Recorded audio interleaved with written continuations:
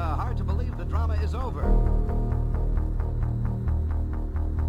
Tragedy struck downtown this morning.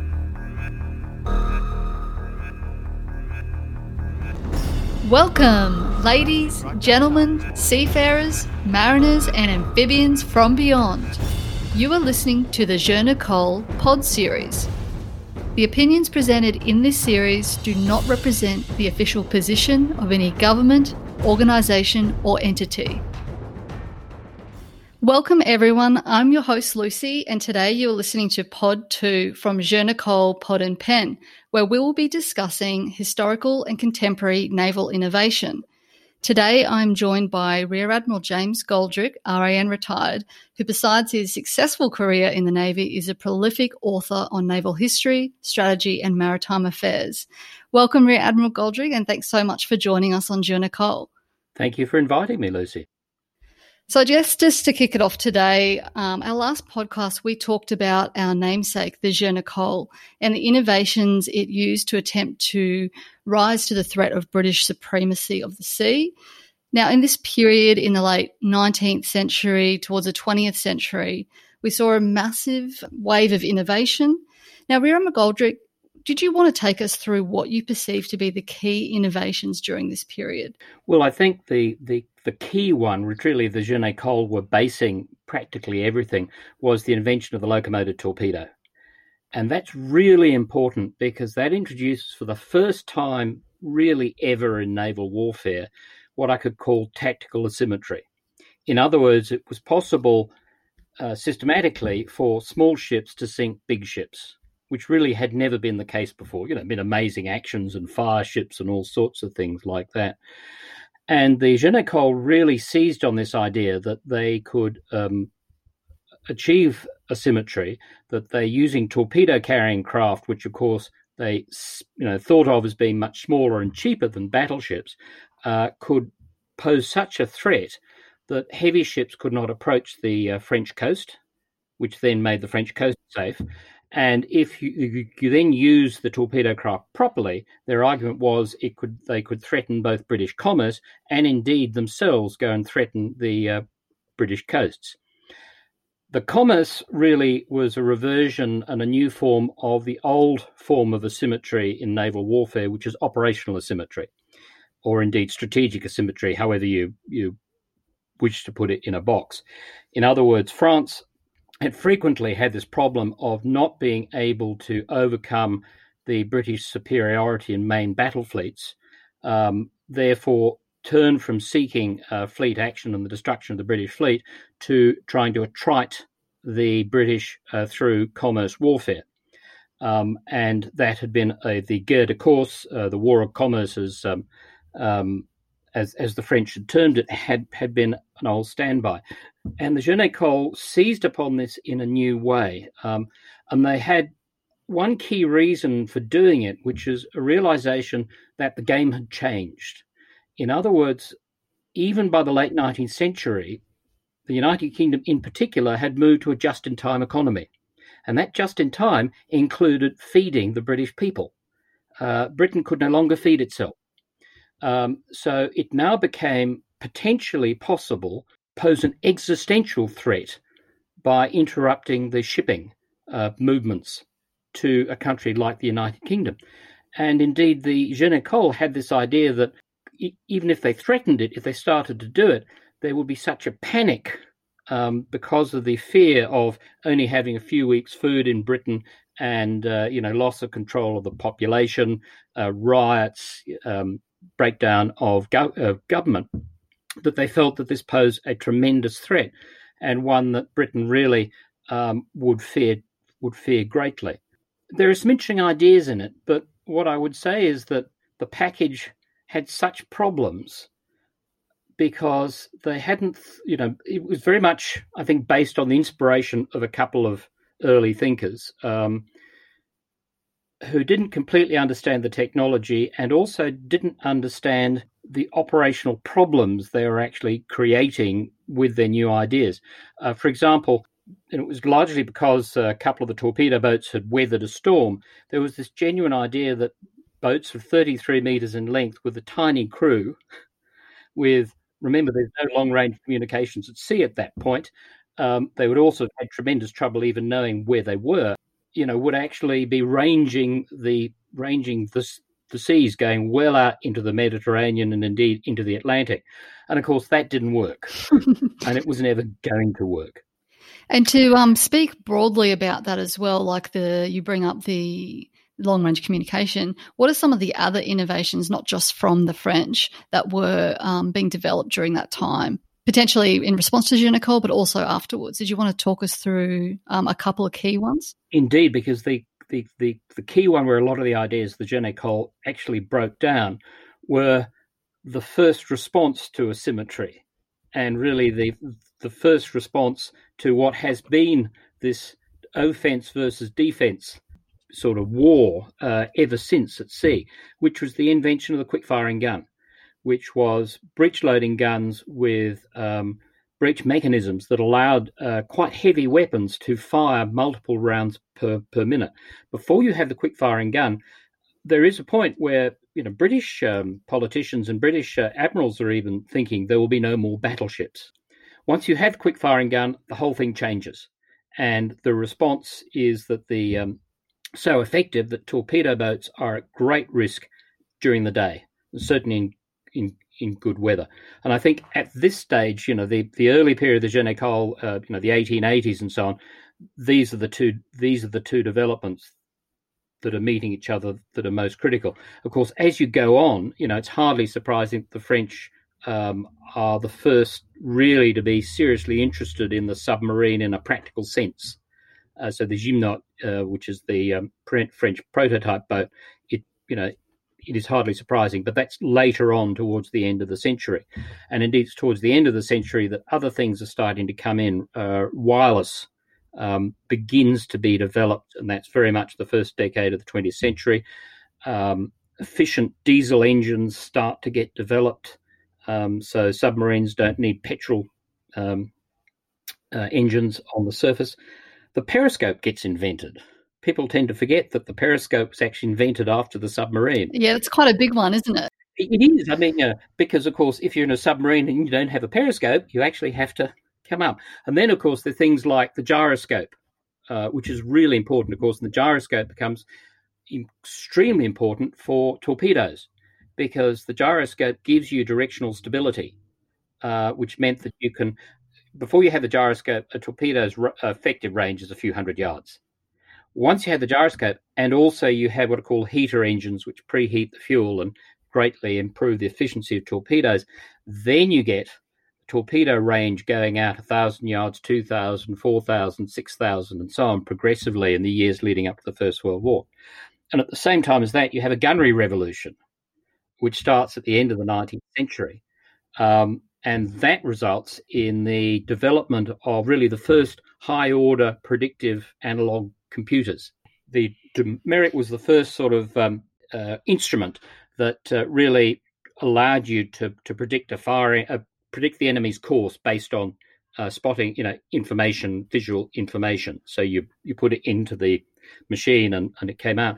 But what really happens quite fast after that is that you get the progressive development of these electromechanical computers, which are capable of predicting from the basis of a moving platform with information coming into the moving platform, predicting where in future space the moving target will be.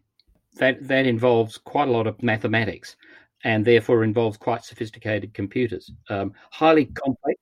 Which you can't do quickly in the heat of battle without. So that's why this invention was so groundbreaking, I guess. Absolutely, but it's also incredibly complex because there's a whole raft of other factors that start to come in. For instance, all the variables of ballistics. If you're firing at very long ranges, not in the performance of the shell is really important, but the propellant, what's the quality of the propellant? How sure can you be that the propellant will actually burn and explode in a reliable way? What is the wind at the various levels of the atmosphere through which the shell's going to pass? And so on and so on. And of course, before radar, how do you actually estimate range? Well, you use visual rangefinders. the longer the range, the wider the base of the rangefinder needs to be. But the more problems you have with alignment and vibration and optics and things. And then, of course, how do you estimate somebody's course? Well, you can do it by taking all these bearings and ranges and plotting it and predicting it.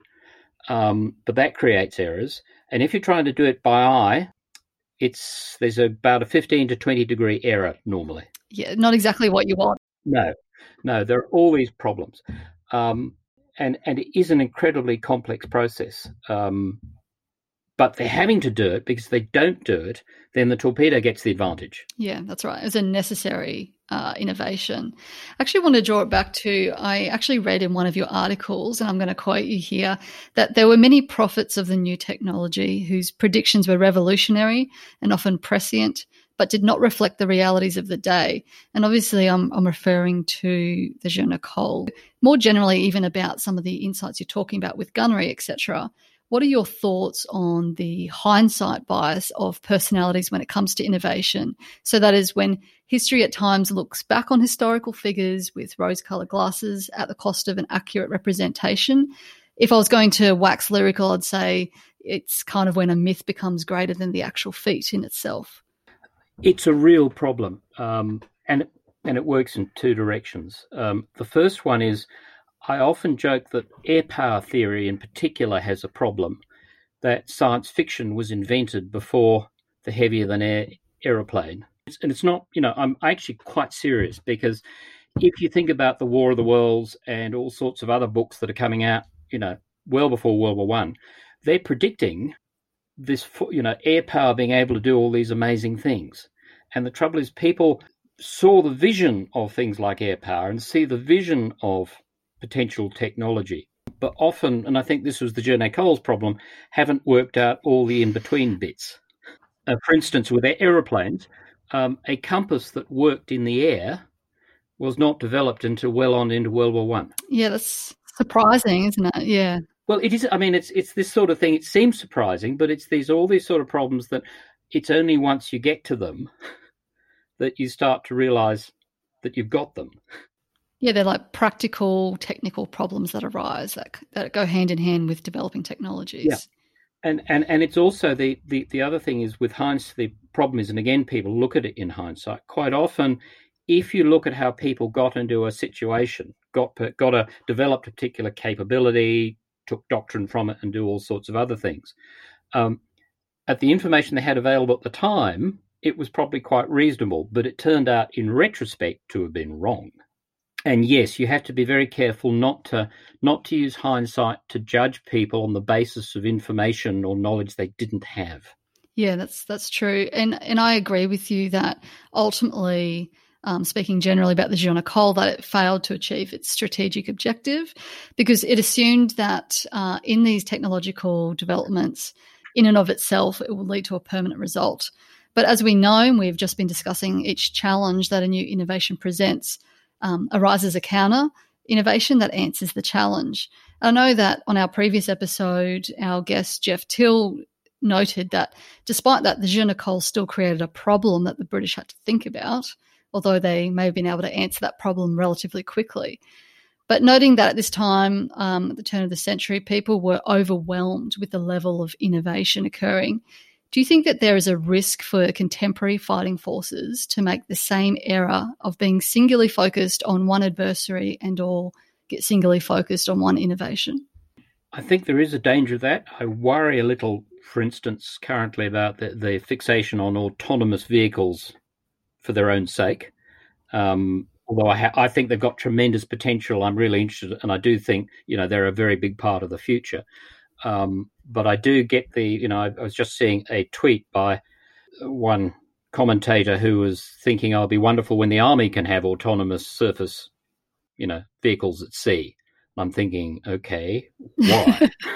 So yes, it's this idea that it is going to cure the problem where it won't. My view is that things just keep getting more complex. That and I have a joke that there's an old historical satire, which talks about the Irish question, and I often mention this in lectures. And the joke is that the English never solved the Irish question, because every time the English found the answer, the Irish changed the question. I like that. And that's my metaphor for how things work. You have to keep working at it. You have to keep looking at things. For instance, again, I was being critical, raising a concern about these large autonomous vessels that the United States Navy are proposing. And I'm sort of saying, well, actually, wouldn't it be better to have a small crew? Because actually that would be more flexible. And indeed, and then I said, and I could actually envisage the situation, I just almost did this off the top of my head, where a submarine could actually do the modern version, what's called a gun action surface, which is basically in the old days where a submarine used to be between not being able to see anything above the water and first round away from the gun was 30 seconds. The equivalent of gun action surface and basically getting special force, getting a boarding party on board the autonomous vessel. Somebody just somebody did something sort of slightly disdainful, I was being old-fashioned. A week later, there is a demonstration the British have done of boarding using jetpacks. Yeah, wow. Okay. So I was thinking, well, okay, marry that to a submarine doing a crash surface, flip open the hatch, jetpack out, and you could have a couple of people on board, something that was, 100 yards away, within a minute.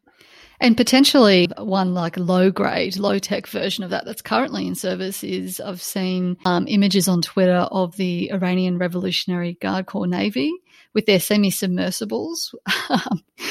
Yeah, and in fact, I'm not critical of the way the Iranians approach their problem, because actually in their situation, that's probably the best way they can do it, because they've got very limited access to the world's technological military market.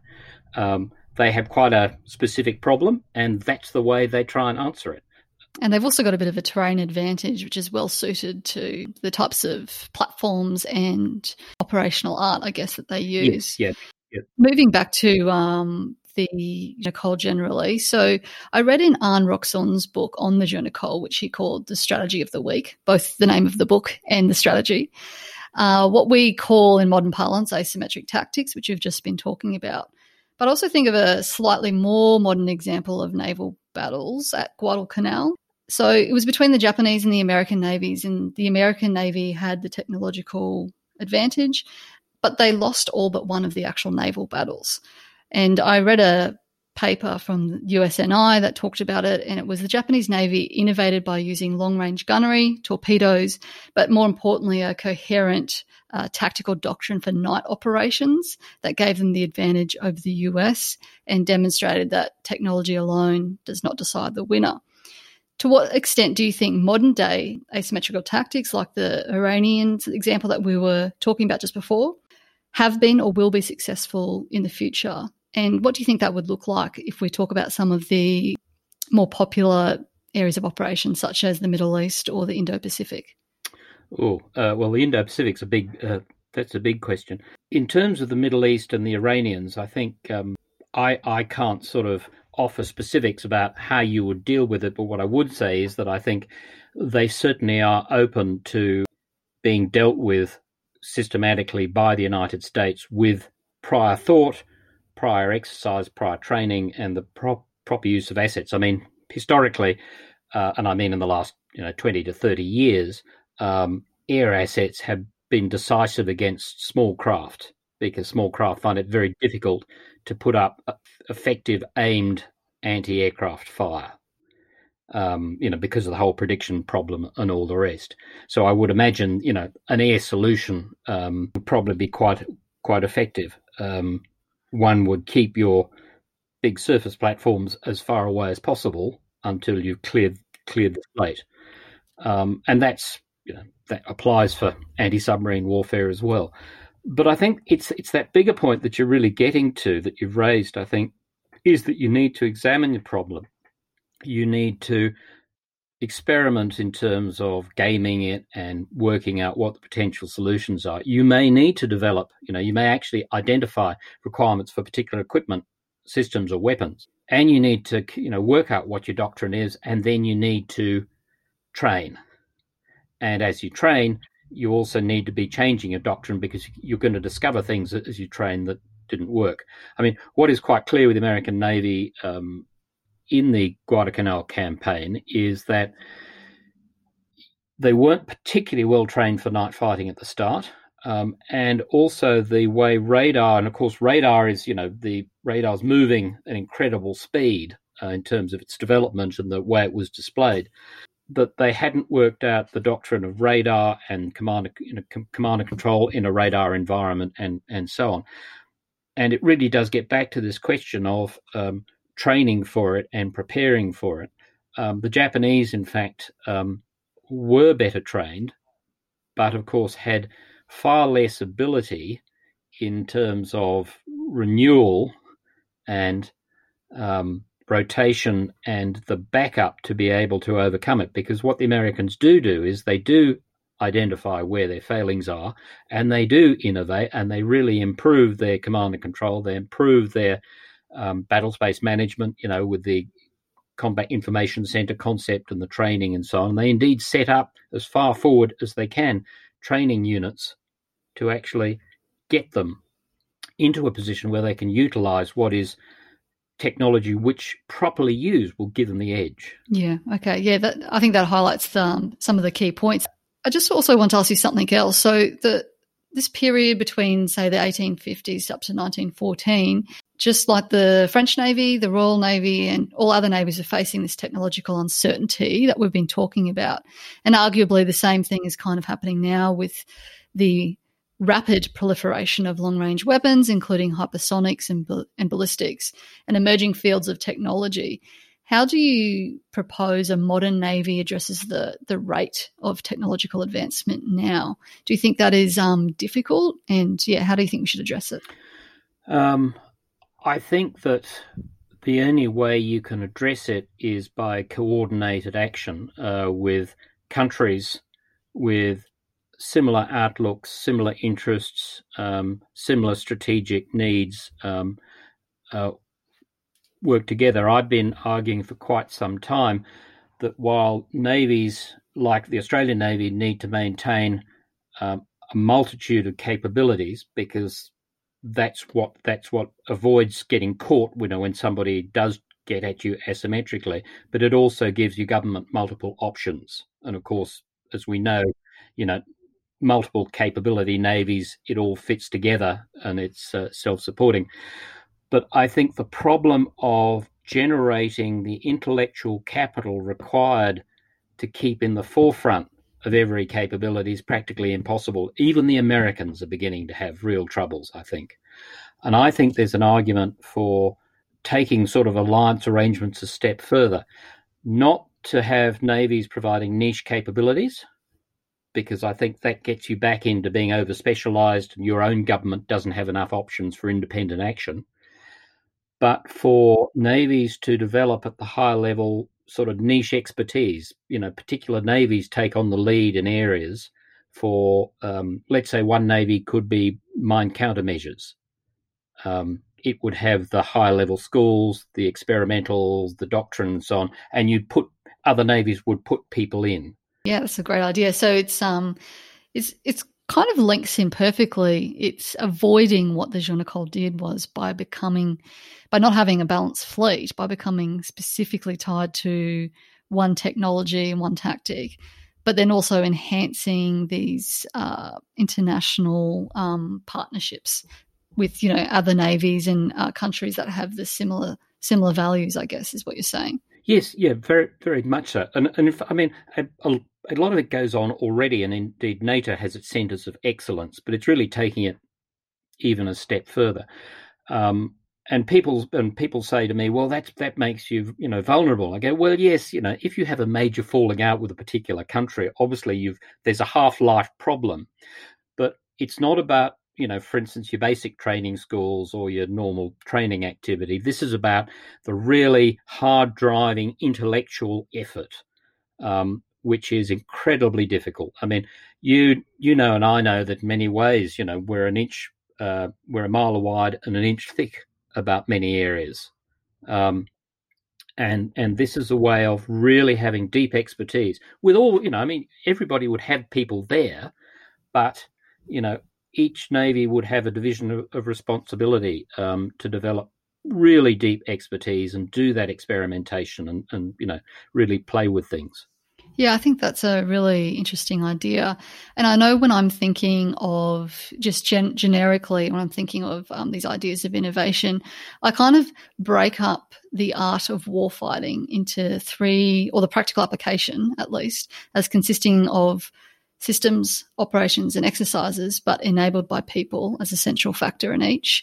And I know, General Patton said wars may be fought with weapons, but they are won by men, and we'll add women into that to contemporize it. But what do you think are the fundamental factors that underpin good innovation in any of these areas like systems, training or operational art? What do you think are the things that we should be striving for? I know you've just mentioned one of them as becoming highly specialised, working with our partners to become highly specialised. What else would you have to add to that? I think it is actually finding ways of finding the time for people to actually focus on their profession, this part of their profession, and discuss it, game it, practice it, come back and forth, and then go out and try things. I worry a little that we don't spend enough time actually thinking about and practicing that part of our profession, so that we can really maximize the time that we spend at sea. I think we need to find ways of engaging brains and getting people to be talking about these problems, if necessary, providing that, secure classified environment where they can, openly talk about it without, the genuine risk of, sensitive operational information getting out. And I think it needs to, the earlier we can be doing it, the better. And of course, in the modern Navy, it's not just an officer's thing for obvious reasons. It is something that the warfare branches and the engineering branches who are providing the kit. Because of course, one of the points, and again, I've been making this point for some years, is much more of the job now is actually ensuring that this highly complex, clever equipment we've got, such as Aegis, is properly set up and is adjusted properly according to changes in the environment. So it's really this business of a lot of people being involved. And I'm not quite sure any of our navies really do enough of that. Yeah, I really like your point about how there isn't so much of a demarcation between officers and sailors now. I know previously when I've been working on leadership, Navy leadership topics, I also delved into that. And, if we're talking about 18th, 19th century Navy, we're talking about the difference between the officer and the sailor was like social class and breeding and all those kinds of things. But now it's really a matter of preference in this day and age. And I think that although it's imperative to have a hierarchical structure for giving and undertaking orders, we're in a good place from my perspective, from the Australian perspective, where we can actually have that up and down communication to the benefit of the entire fighting force. You're actually right about that, but I would say it's the key point actually is even in the 19th century, even at the worst point of the class divisions, was actually about education. Once you actually create a situation where the educational basis is so much more similar, and indeed, as we know, there's sailors with PhDs and so on. That's, I think, where this ability to break down. I mean, I think if we ever do go completely one way or the other, I would actually see everybody in the Navy being an officer. I actually also noticed that I agree with your point on the education. The difference in education between officers and sailors is not that much these days, but even more so now in the information age. Even those sailors or officers who don't have as much traditional education, they've been able to use a lot of the tools of the internet, being connected, to teach themselves very highly specialized technical skills which are of relevance to the Navy. And I also think that's really impressive, and sometimes that's a part of education which is overlooked, just that organic self-taught education. I also have one other question now that we were just talking about systems before we hop to education. I know that many naval professionals often decry the acquisition process and the bureaucracy, which has been stated to never deliver capability quick enough for how fast it develops. Do you have any thoughts or comments on that challenge?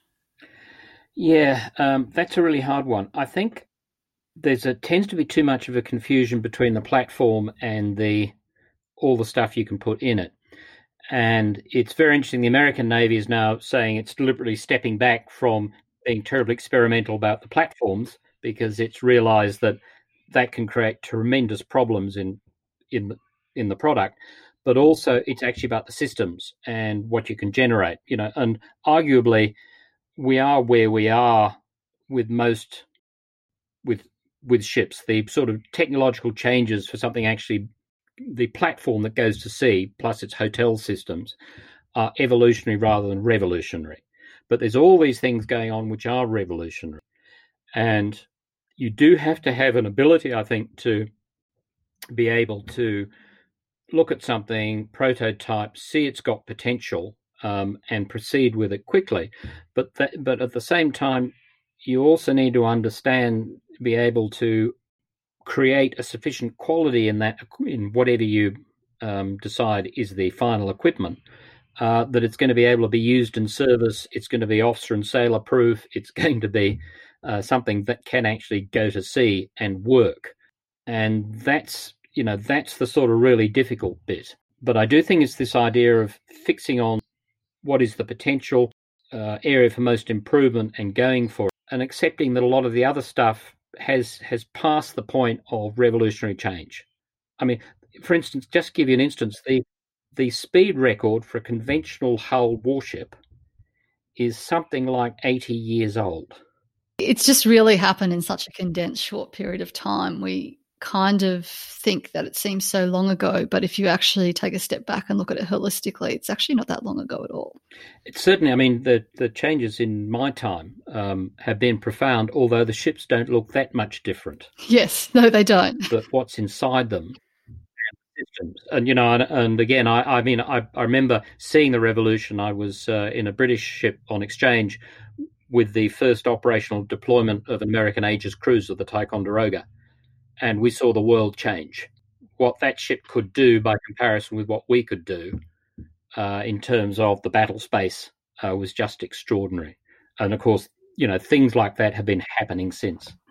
Well, thank you very much, Rear Admiral Goldrick, for your insights on naval innovation and the Jean Nicole. I found them extremely interesting, and I'm sure our listeners will too.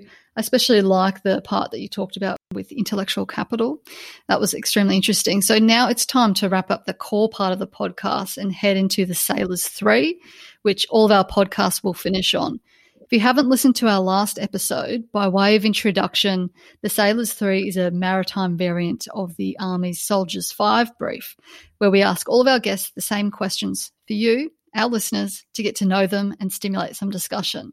So Rear Admiral Goldrick's going to be asked 3 questions. The first one is your favourite or most remarkable in-service military platform, can be historical or currently in service. And the second one will be the most interesting emerging technology at any stage of development. And our third question is our wild card for a prediction, a recommended book, or a tip. So Soldiers 5 is out, Sailors 3 is in. Rear Admiral Goldrick, are you ready? I am. All right, let's start with number 1. So your favourite remarkable in-service platform? I think the landing ship dock, the LSD. The reason being, that was the realization that actually big ships should not go onto beaches, but it creates that ability to actually take a lot of smaller stuff around at quite high speed and deploy it. So it's sort of this idea of the mothership concept. And indeed, it's the sort of thing the Jean Nicole was struggling to think about. And I genuinely think that, that has a lot, that idea, and again, it's being talked about quite a lot in current situations, has a great deal of potential for taking unmanned vehicles and all these sort of things in sufficient numbers and of sufficient capability and deploying them to create a local battle space bubble. It was pretty good at the time. Okay, so number 2, let's move to the most interesting emerging technology that can be at any stage of development. So we can go a little sci-fi here if you want, but it's up to you. What's your answer? I think it's actually the micro satellites. this idea that you might actually start to be able to achieve the really 100% coverage from low Earth orbits, thereby having, very high fidelity of imagery or whatever sensor you've got, and you just have lots of these, being put into the air, going around and basically together making up a picture. Whereas, before, for a satellite to have that ability to be able to look at things at any length of time, it's got to be very high in order to have the, time overhead. And I think that will be one of the sort of package of surveillance technologies which I think will change things. Although one of the points I'd also make to people is I think fixed bases are much more of concern than moving platforms like ships are. And I continue to be astounded at the way there is no conversation about the vulnerability of air bases, ports, and army bases to all sorts of weaponry, when we go on and on about how vulnerable surface ships are, which are moving, a kilometre, even if they're not trying, a kilometre every two minutes. But nevertheless, this idea of pervasive surveillance, I think, is the really critical part of the technology. As a host, I'm not supposed to play favourites, but I think that's my favourite answer so far for that question. I like that. So for number 3, it's the wild card. So you can make a prediction for the future of military operations or technologies, recommend a book for all emerging maritime leaders to read, or a tip for emerging maritime leaders. Which one are you going to pick? I'm going to cheat and have a book and a tip. The book is newly published. It's called British Naval Intelligence Through the 20th Century by Andrew Boyd. It was only published by Seaforth in the United Kingdom earlier this year. It's a remarkable book because the first time across the history of the Royal Navy in the 20th century, it puts intelligence in its place and basically tells you what happened and why. And I think for any modern naval officer, it's a great book to read because it does give you a systematic picture of naval warfare in a way that I don't think has been done as well by anybody else.